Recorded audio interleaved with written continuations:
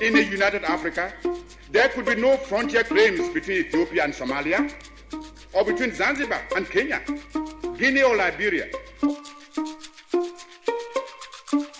My roommate saying to me, what kind of music do you listen to in Africa? Tribal? Let freedom reign. God bless Africa. I thank you.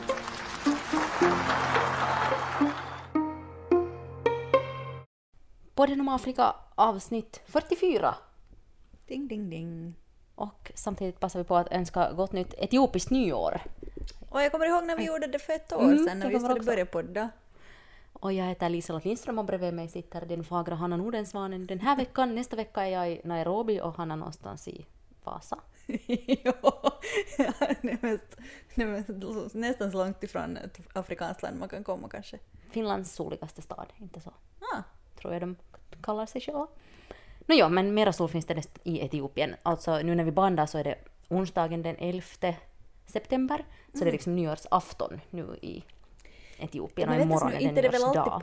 Det är inte en sån här grej att det är alltid samma datum, eller? Jag tror att det alltid är samma datum. Är det alltid 11 september? Jag tror det. Jobbigt för dem att deras datum har liksom hijackats. Pun intended. Alltså, just det, ja, det är ju just det är ju september. Ja, det är allt efter att ha i alla fall, speciellt efter att ha bott i USA så det datumet liksom betyder bara en sak. Mm. Men det på vad heter det? Amhari heter det Inkutatash nyår. Fun fact. Och i Eritrea är det också nyår. Men ja, det är 11 september utom under på skottåret det 12 september. Aha. För de det här tänkte jag inte alls på det senast. Nu vet vi det. Nu vet vi det. In other news. Caster Semenya som vi har följt en hel del. Hon gör en Usain Bolt och blir fotbollsspelare. Hur gick det för Usain Bolt? Han gjorde också han blev fotbollsspelare efter att han avslutade sin karriär. Är han fotbollsspelare nu? Ja. Men jaha. Jag kände att det var... Jag trodde att det var bara så där att han ville bli det och sen var han inte så bra. Han flyttade till något norskt lag och sen flyttade han någonstans till Australien och sen tror jag att han är där nu. Är han i Australien? Tror jag. Mm. Okay, han spelar för Australias Central Coast Mariners. Nej, vänta nu. Nej, han spelar där i bara 8 veckor. Så det tog jag slut, ja, du har rätt. Men var ska Caster Semenya spela?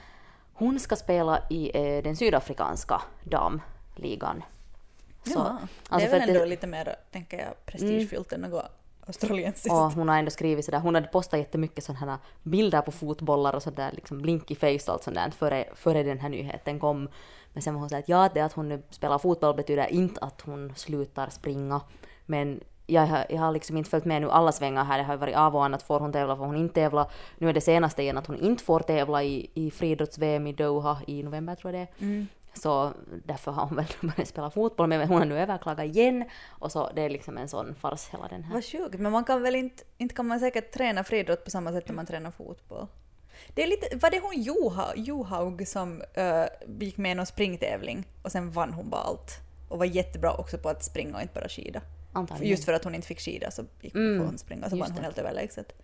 Men många är ju sådana, samma med sådana här sjukampare också som hoppar längd och höjd och allting och vinner sådana också. Så. Ja, det är sant. Men då kanske, hon är säkert en jättebra fotbollsspelare, Caster Semenya.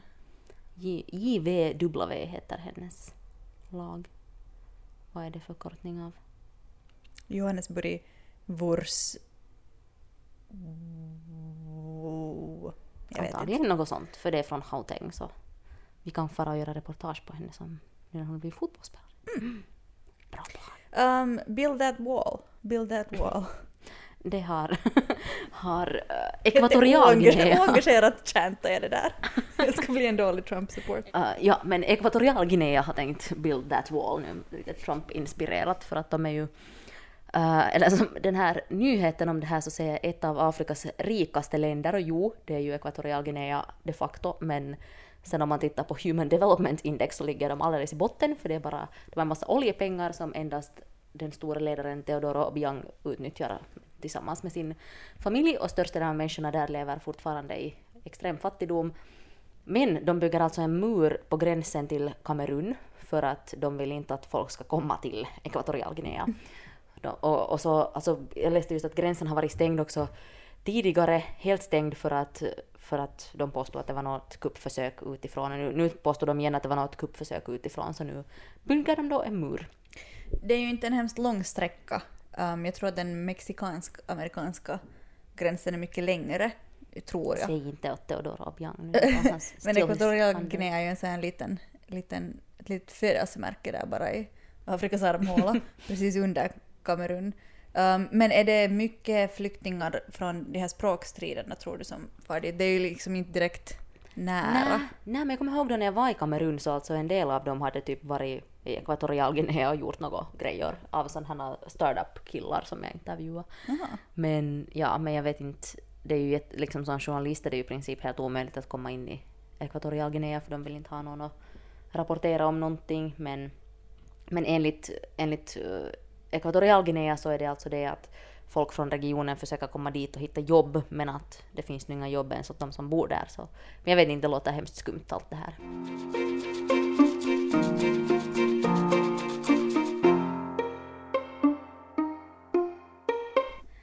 Men det var ju tur att vi la ut podden förra veckans torsdag. Det har ju hänt några gånger så här att precis när vi har bandat podden så händer någonting stort före vi har hunnit sätta ut den. Men nu hade vi hunnit lägga ut den, och på fredag morgon så kom nyheterna om att Robert Mugabe, Zimbabwes långvariga ledare, hade dött på ett sjukhus i Singapore. 94 år. Var var du, Hanna, när du hörde att Robert Mugabe hade dött? Jag var i en parkeringshall i norra Helsingfors. Och hade dåligt internet, men tog just upp min telefon på något till rätt stund, och sen kom det en flash någonstans ifrån. Herregud, ja. Man tänkte inte att han var dödlig. Nej, exakt. Han tänkte ju inte själv heller att han var dödlig. Och därför var det kanske också på något sätt så sjukt när han kastades bort från tronen då för 2 år sedan. Tänk att han satt tills 2 år innan han dog av då liksom ålderdom. Vilken jäkla karriär. Men han blev ju också, jag menar genast efter att han avsattes från makten så blev han ju mycket, hans hälsa for ner och han blev liksom mycket äldre och skruttigare. Just när man såg honom förra sommaren när han höll presskonferens då under presidentvalet, så han var ju så liten, han måste sitta i en enorm stol. Liksom jag stod några meter ifrån honom. Jag gjorde så här, Hanna brukar göra på Instagram, att hon petar på folk, så jag gjorde en sån här skickout. Men jag tror att jag skickade åt dig att jag petar på Mugabe så här. Svårt att förklara, men vad heter det? Ja, men han var så liten, han satt i en enorm stol med en stor dyna liksom som stöd för att han ens skulle kunna sitta upprätt, och han var så liten och skör och sådär. Så att... Tänk att du såg honom träffa, tänkte jag säga, men nästan sådär liksom helt. Och det var nära att jag inte skulle ha farit i den där presskonferensen heller, för att den kom sådär lite ur tomma intet. Han gjorde förstås en sån här Mugabe, så precis när både ZANU skulle hålla presskonferens och oppositionen skulle hålla presskonferens, så då passade Mugabe på att själv hålla en presskonferens. Och vart tror ni att alla medier sprang? Till Mugabe. Och jag minns att jag var så fascinerad när jag såg de där bilderna, för att jag hade inte fattat att han bor i någon sorts kinesiskt palats. Det var jättemärkligt. Är det alltså för att Kina har finansierat det på något sätt, eller? Nej, men det kallas för Blue Roof, alltså för det här blått tak. Men det är nu så här stora, när de ser lite kinesiskt inspirerade ut, de där murarna, såna här vita murar. Ja, kanske det var bara det. Det ser, men jag förstår varför Kinofil kanske. men det var ju många zimbabwier, eller det var ju ganska intressant att han ordnade presskonferensen där inne, för att folk har ju inte varit där inne. Det var ju inget ställe dit han släppte in folk, så att säga, så det var många zimbabwier som var journalister som var där och tog selfies och allting sådär. Men han jag förstår att det pratas ju om honom fortfarande nu, om man läser fortfarande analyser och så här. Vilken otroligt fascinerande person. En av de här analyserna som jag läste, som var skriven av Ryan Brown, så eller nej, det var av Simon Allison, den här sydafrikanska journalisten, skrev att han var anglofilen som hatade Storbritannien. Han var frihetskämpen som inte lät sitt eget folk ha mänskliga rättigheter, och han var panafrikanisten som sen blev en arketyp av alltså en afrikansk diktator. Han var så och sen också tror jag att han skrev att han var liksom otroligt charmig och så otroligt grym. Ja. Liksom, han var en sån kontroversiell person på alla sätt. Och det skapar ju en sån intressant karaktär om man är sådär. Just att han kunde ha blivit en Nelson Mandela, och han blev istället en Robert Mugabe. Ja, han kom ju rädda och fria och sen så... Från det vita styret liksom, eller för att Zimbabwe styrdes ju då av ett vitt minoritetsstyre och de krigade för att de ville fortfarande vara Rhodesia med ett vitt minoritetsstyre, men Mugabe befriade då den svarta befolkningen där. Och sen så var det ju ett tag som det såg ut att gå helt bra, och Zimbabwe kallades ju för kornbodarna i Afrika för att det var så bördigt och de kunde odla så mycket mat. Men sen hans ödesdigra landreform gjorde ju att det blev ekonomiskt kaos, och som de fortfarande har. Jag tror att det var just Simon Allison också som skrev just att Zimbabwe fortfarande letar efter sin identitet efter Mugabe, och det stämmer ju nog. Och det är ju ett exempel som tas upp i Sydafrika ofta när det talas just om landreformer, att titta hur det gick i Zimbabwe, att vill vi ha det här. Han tog ju alltså, bestämde att de vita landägarna ska bort, eller att deras land ges bort nu, och det slutar ju inte så bra, men att man förstår ju det kravet på något sätt också, och varför han gjorde det. Och han var ju just hans största förebild, har jag förstått, att vara Kwame Nkrumah, alltså Ghanas första president, som var den här liksom Pan-Afrika var hans största motto, som är där med i vår introjingel som säger det där om there shall be no difference between Kenya and Liberia. Ja, Robert Mugabe. Och han lämnade efter sig en fru, en ganska ung fru. Ja, Grace Mugabe. Men jag undrar vad som kommer att hända med henne nu. Nej, hon ville ju bli president. Jo, men det var ju därför det blev statskupp. För att de ville absolut inte ha henne vid makten. Gucci Grace. Men jag undrar vad liksom deras deal, för att Mugabe, orsaken till att han antagligen sen liksom gick med på så att säga att avgå, var ju att han fick en bra pensionsdeal så att säga. Att han fick bo kvar i sitt palats och han fick, eller så där fick tilläts vara i fred då i slutet av sitt liv. Men jag undrar vad Grace hade för rättigheter i den dealen. Att vad månne hände åt henne nu? Ja, helt säkert så har hon en massa pengar. Men det ska bli intressant att se om hon försöker hålla sig fast vid politiken i Zimbabwe också efter att han är död. Jag undrar det. Men hon har ju nog sin stödgrupp så att säga. Och just eftersom krokodilen är ju inte nu jättepopulär. Nej, han har ju visat sig att han var ju Mugabes, alltså Emerson Mnangagwa, han var ju Mugabes högra hand, och den som gjorde allt Mugabes smutsiga jobb. Så, och nu hade det visat sig att han nog använder ganska samma metoder när han själv är president. Jo, och de blev väl ovänner ändå. Att gav inte Mugabe på något sparkade han inte ut honom. Ja, men det var därför också som han sen lite statskuppiserade sig där. Men det var intressant tycker jag, för att alla afrikanska ledare när Mugabe hade dött, så de valde ändå att lyfta upp den där honom liksom som en frihetskämpe och inte säga någonting om mänskliga rättigheter eller sånt här. Att det var mer så här, just Cyril Ramaphosa i Sydafrika sa att vi kommer ihåg hur Mugabe stödde oss i kampen mot apartheid. Det är knepigt det där, för att han var ju det också. Men sen tyckte jag kanske Nelson Chamisa, alltså den här oppositionsledaren i Zimbabwe, så han sa det ganska bra sådär att idag sörjer vi, men det kommer en tid för reflektion.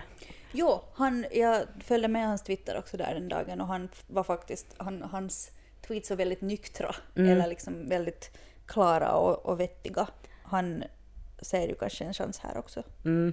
Men sen, det var säkert också Simon Allison när höja honom till skön här, men jag tror att det var hans analys som slutade så fint med att visst sörjer Zimbabwe, men de sörjer inte personen Mugabe, utan de sörjer det Zimbabwe som han förstörde. Och det Zimbabwe som aldrig blev. Eller som kunde ha blivit. Då när Mugabe faktiskt avgick så kommer jag ihåg att det stod, jag tror att jag har den ännu hemma, alltså jag tog med den en sån här löpsedel där det stod Bye Bye Bob.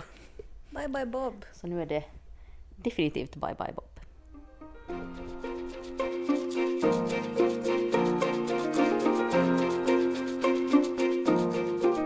Men på tal om pan-afrikanism som du var inne på här, så vi talade ju lite om det här förra veckan om det här med Sydafrika och de här xenofobiska attackerna, men sen hände det ju massor just efter det. Ja. En massa diplomatiska kriser. Nigeria det har aldrig blivit så här starka liksom, efterdyningar i resten av Afrika tycker jag. Xenofobiska attacker. Det måste ju vara för att Nigeria blev så... Ja, de är så stora, de blev pissed off. Ja, och de kallar hem sin ambassadör från Sydafrika, och Sydafrika kallar väl sen hem sin ambassadör, och så har det ordnats liksom protestmarscher i många länder, till och med Sydsudan hade ordnat någon liksom anti-sydafrikansk protest och ganska sådär långtgående konsekvenser har det här fått. Och bland annat så har nu, men det var kanske det som sydafrikanerna ville, men Nigeria har nu flugit hem något 600 nigerianer från Sydafrika på grund av det, att de sa att de fixar gratis. Det var något flygbolag, ett nigerianskt flygbolag som sa att de flyger gratis tillbaka nigerianer från Sydafrika.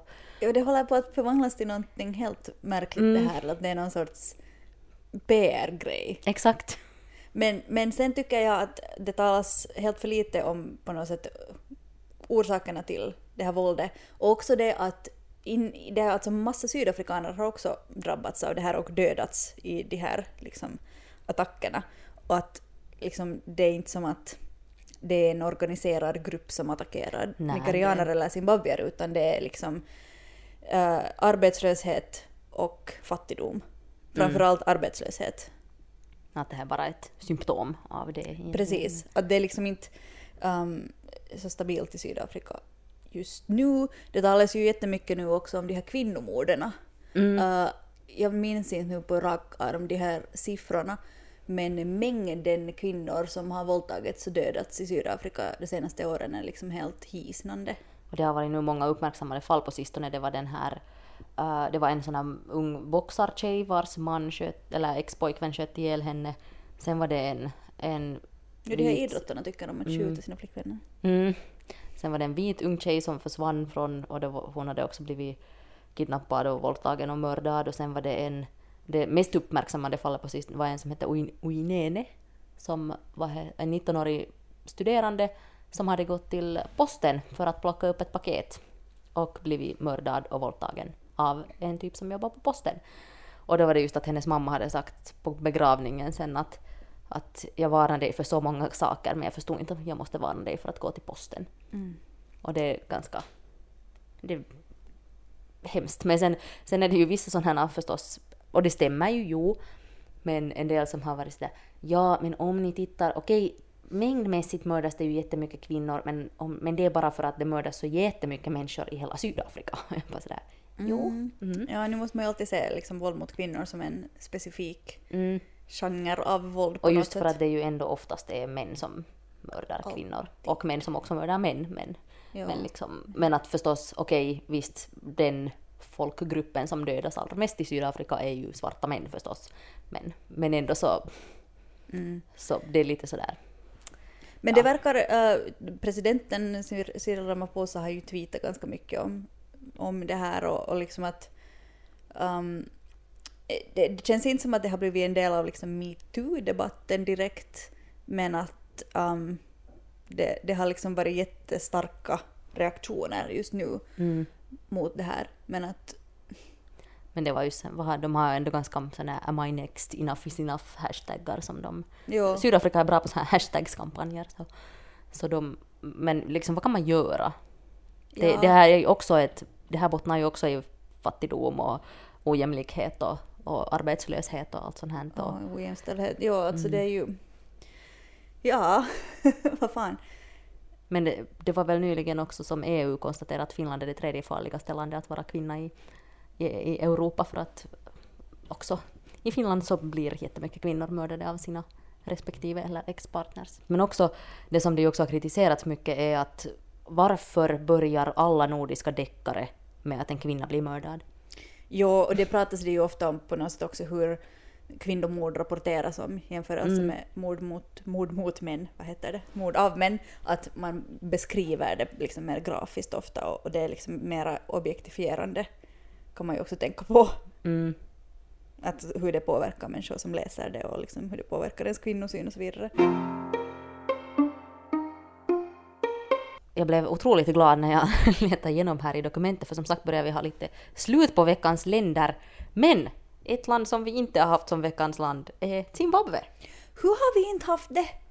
Det här är som när vi gjorde de där listorna på alla afrikanska länder och man liksom missar det som är det mest självklara på något sätt. Vi hade tänkt ta upp typ Elfenbenskusten, sen kollade jag att vi har faktiskt haft Elfenbenskusten, men det är också typ enda gången vi har nämnt Elfenbenskusten. Hoppsan. Så vi måste kanske skärpa oss med Men vad heter huvudstaden i Zimbabwe? Det är väl Harare. Vad hette huvudstaden i Zimbabwe under Rhodesia? Då när Zimbabwe var Rhodesia. Hjälp, hette den något Rhodes? Nästan. Rhodestown. Salisbury. Jag fick den här frågan i Trivial Pursuit här tidigare i somras. Så jag var bara så här, vad var det? Det är något på S och något Bury, men jag kommer inte ihåg. Så nu glömmer jag det aldrig, Salisbury. Vad är din erfarenhet av Zimbabwe, annat än Mugabe? Ja. Vad tänker du på när du hör Zimbabwe? Jag tänker kanske främst på en kompis till mig som kände en zimbabwesisk skådespelare och en pjäs som jag en gång såg där han var med. Jag tror det är mest det. Jag har ju aldrig varit i Zimbabwe. Nu jag tänker väl kanske på Victoriafallen och liksom att där finns ganska mycket turistmål och natur och sånt. Och så tänker jag på att de har kämpat jättemycket med AIDS. Och inflationen förstås. Men det som jag just tänkte på att det är en sak som Mugabe gjorde rätt. Han var ju själv alltså väldigt välutbildad och jättesmart och älskar att läsa. Och zimbabwierna är ju jätteläskunniga och välutbildade. Det är sant. Då när en av hans första grejer när det blev självständigt och han blev president var väl just att fokusera på läsande och Afrika Zimbabwe blev plötsligt snabbt en av Afrikas mest läskunniga stater. Sen samtidigt är det ju nu en arbetslöshet på 90%. Men är det sant? 90%? Det var det åtminstone då när Mugabe tvingades avgå. Så var det. Och förra sommaren var det nog också nu liksom nästan 90% den där arbetslösheten. Alltså folk har ju... De sysselsätter ju sig med att sälja på gatan och allt sånt här. Men att liksom den riktiga officiella arbetslösheten är typ 90%.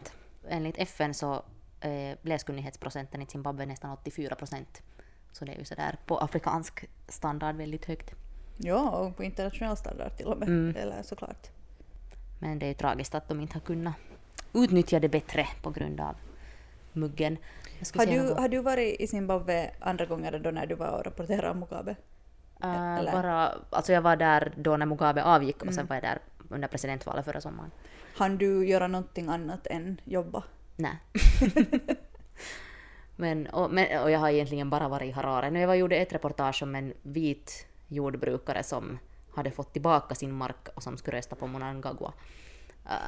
Vad heter det? Klassiskt så då åkte vi ändå som lite nordiska medier tycker om. Men då åkte vi ändå utanför Harare några timmar. Och då var det kul, då hade min fotograf, hej Fredrik om du lyssnar, hade glömt att sätta på mikrofonen. Så när vi kom tillbaka och skulle klippa reportaget så sa han så här, 2 av 4 intervjuer saknar ljud. Jag var sådär, vad du är rolig. Så han bara, I'm not kidding.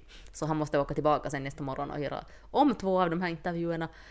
Och då åkte jag på Mugabes presskonferens. Så Fredrik fick inte se Mugabe för att han måste göra om intervjuerna. Topp 3 jobbiga saker som händer när man är journalist är ju att man har glömt att trycka på räck. Fy fan den känslan. Har du tryckt på räck? Jo, nu har jag tryckt på räck. Det har ju hänt en gång att jag inte gjorde det, men när vi bandade podden. Och då man lär sig av sina misstag. Vi hade haft en ganska krånglig resa dit för första början för att vi fick punktering mitt ute ingenstans där det inte fanns någon täckning heller på telefonen. Så sen måste vi liksom gå långa vägar för att få täckning så att vi kunde ringa. Också topp 3 jobbiga saker som händer när man är journalist. Till den där farmen så att de kunde sen skicka någon som kom och fixa vårt däck. Sådär. Men, för det fanns en sån här hävstång eller vad heter det? Vad heter det? När man ska byta däck alltså? Ja, sån där som man ska lyfta, men den var för liten och den orkade inte lyfta upp den där bilen. Så där satt vi mitt ute ingenstans. Men då var jag bara så här, allt fixar sig alltid. Ja. Då var det också förresten, har ingenting med saken att göra, det var en sån här charmig, ocharmig, sydafrikansk gammal gubbjournalist som var där också på den där gården. Och han alltså var så sexistisk att det var när jag gick omkring med den där mikrofonboxen, han var så här, oh, is that your little makeup box? Good. Okej. Där kom den tredje topp 3 grejen med jobbiga saker när man är journalist. Och det var kanske det liksom snällaste han sa. Men ja. Zimbabwe, vad mera? Jag skulle jättegärna åka dit bara för att göra något annat än jobba också och se lite på naturen. Inte skjuta djur helst som många åker dit och göra.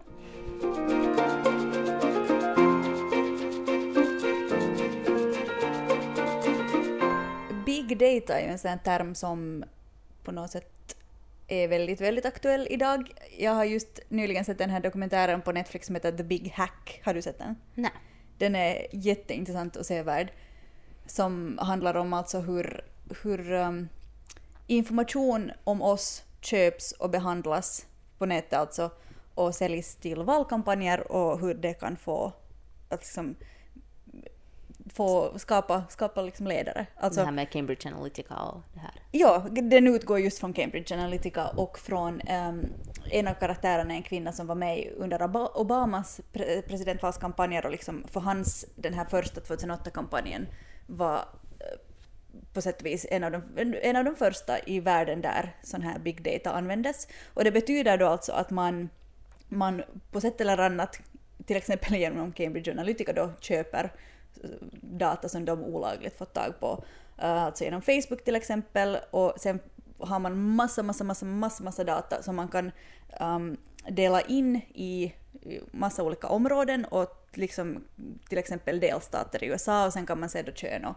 ålder och så vidare och vad man tycker om, och med all den här informationen i bakfickan så kan man då sikta in sig på en specifik grupp människor och ge dem vad de vill ha, och på det sättet i princip får dem att rösta som man vill. Och det är ju liksom inte direkt, man säger ju inte åt människor vem de ska rösta på eller liksom fuska på det sättet, men det är jävligt lurigt. Och var inte alla sådana här liksom, vilken Muminfigur är du-test som folk gör på Facebook är egentligen sånt där som just att där så svarar man ju på frågor om sin personlighet och om sitt beteende och sånt här som de sen kan. Och därför har det ju kommit nya lagar och sånt får egentligen inte mer säljas vidare, men grejen att folk har den redan. Och sen så kan de då fokusera in att alla som har blivit lilla mys ska rösta på. Ja, eller de behöver höra det här för att de ska rösta på. Just det. Och att Trump blev vald är liksom det största exemplet vi har på det här. Också i, nu vill jag säga Trinidad och Tobago, men jag är inte 100% säker, var med i den här dokumentären. Där anlitades också Cambridge Analytica och i princip så vann en oppositionskandidat presidentvalet där för att man lyckades. Ni måste se det, jag vill inte spoila, men på riktigt liksom innovativa sätt ändå få människor att rösta som man ville.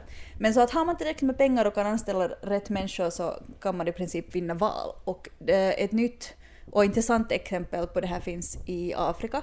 I Senegal så var det ju i våras så var det presidentval och sittande presidenten Macky Sall vann det ganska ordentligt.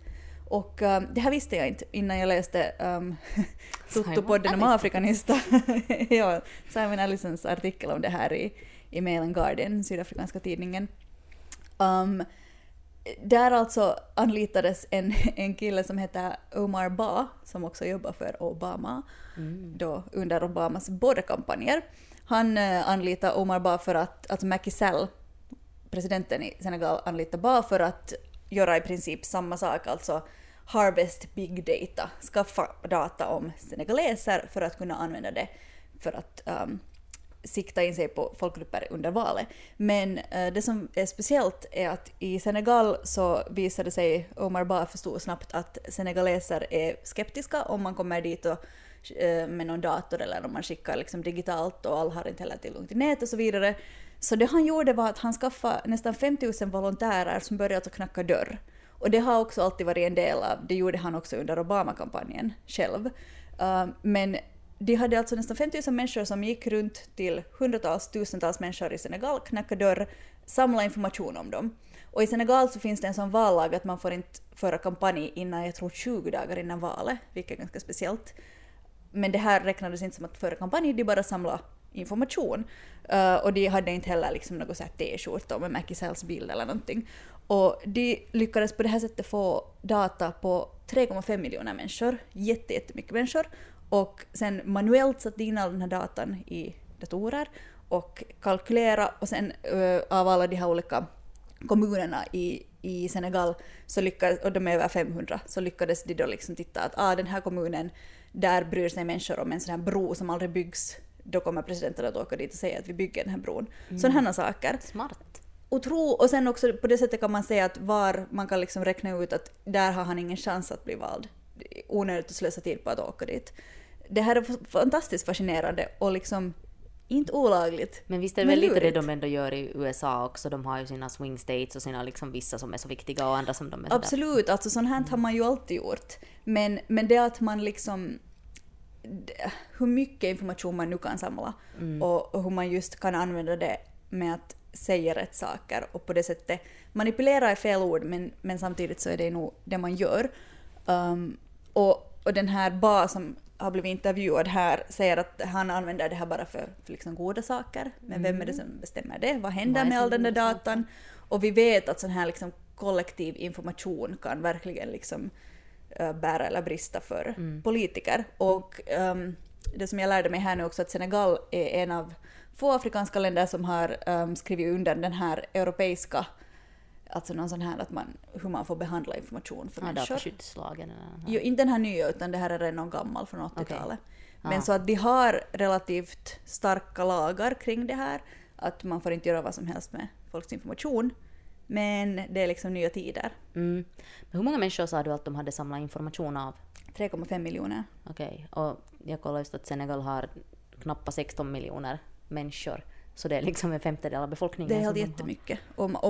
Det är ju, om man tänker det som ett sampel så kan man ju dra slutsatser av hela populationen lätt med den där informationen.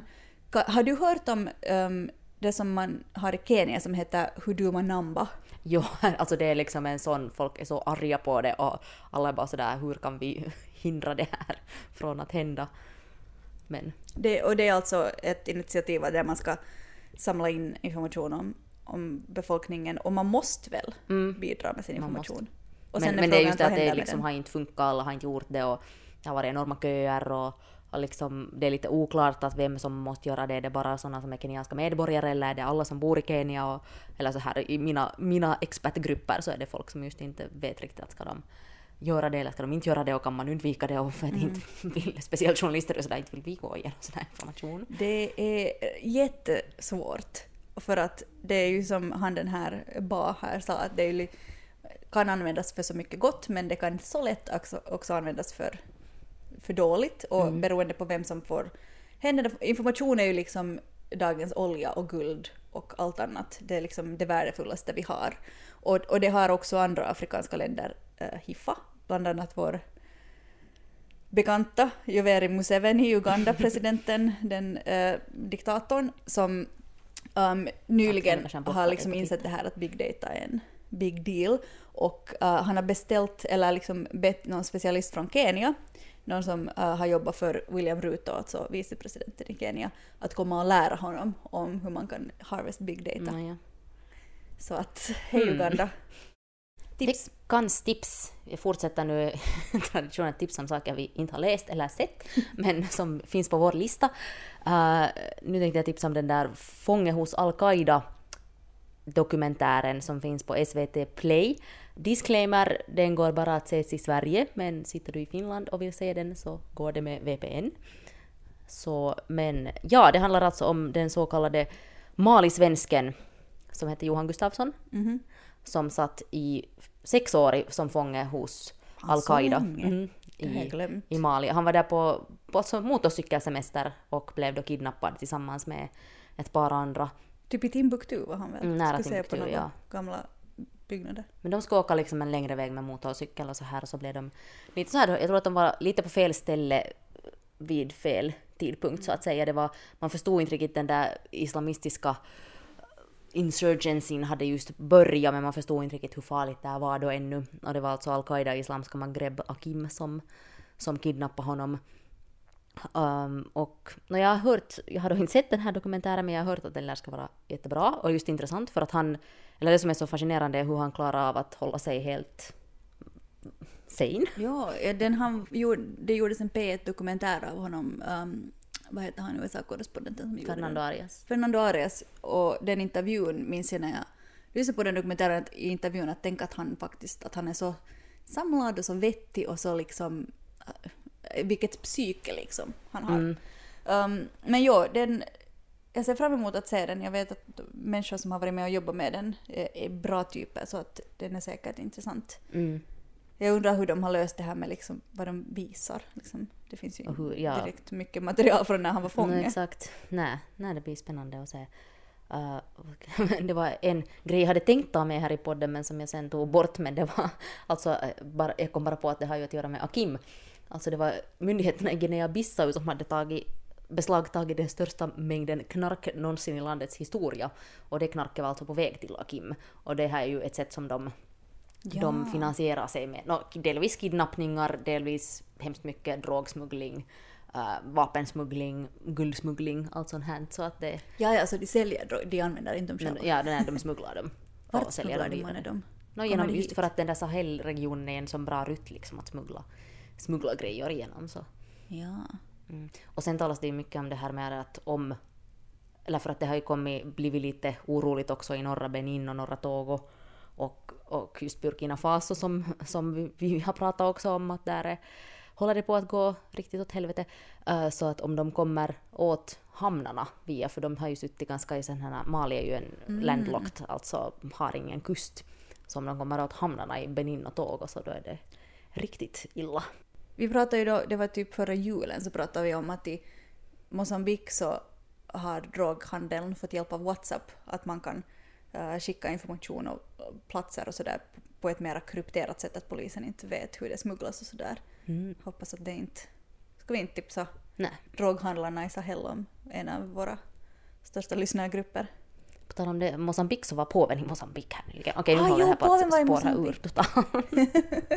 Men påven åker ju alltid till olika katolska länder och säger men det är fascinerande att det alltid blir en så stor grej när han är där. Men påven var i Mosambik, nu är han i Madagaskar tror jag. Jaha. Tidigare idag flög Robert Mugabes kropp över Madagaskar. Koppla ihop alla de här. Ja, för den landar idag. Okej, nu är det dags att sluta. Det här var Podden om Afrika avsnitt 44. Vi är tillbaka igen nästa vecka. Om ni vill oss någonting så finns vi på Facebook eller på poddenomafrika@gmail.com. Hör gärna av er.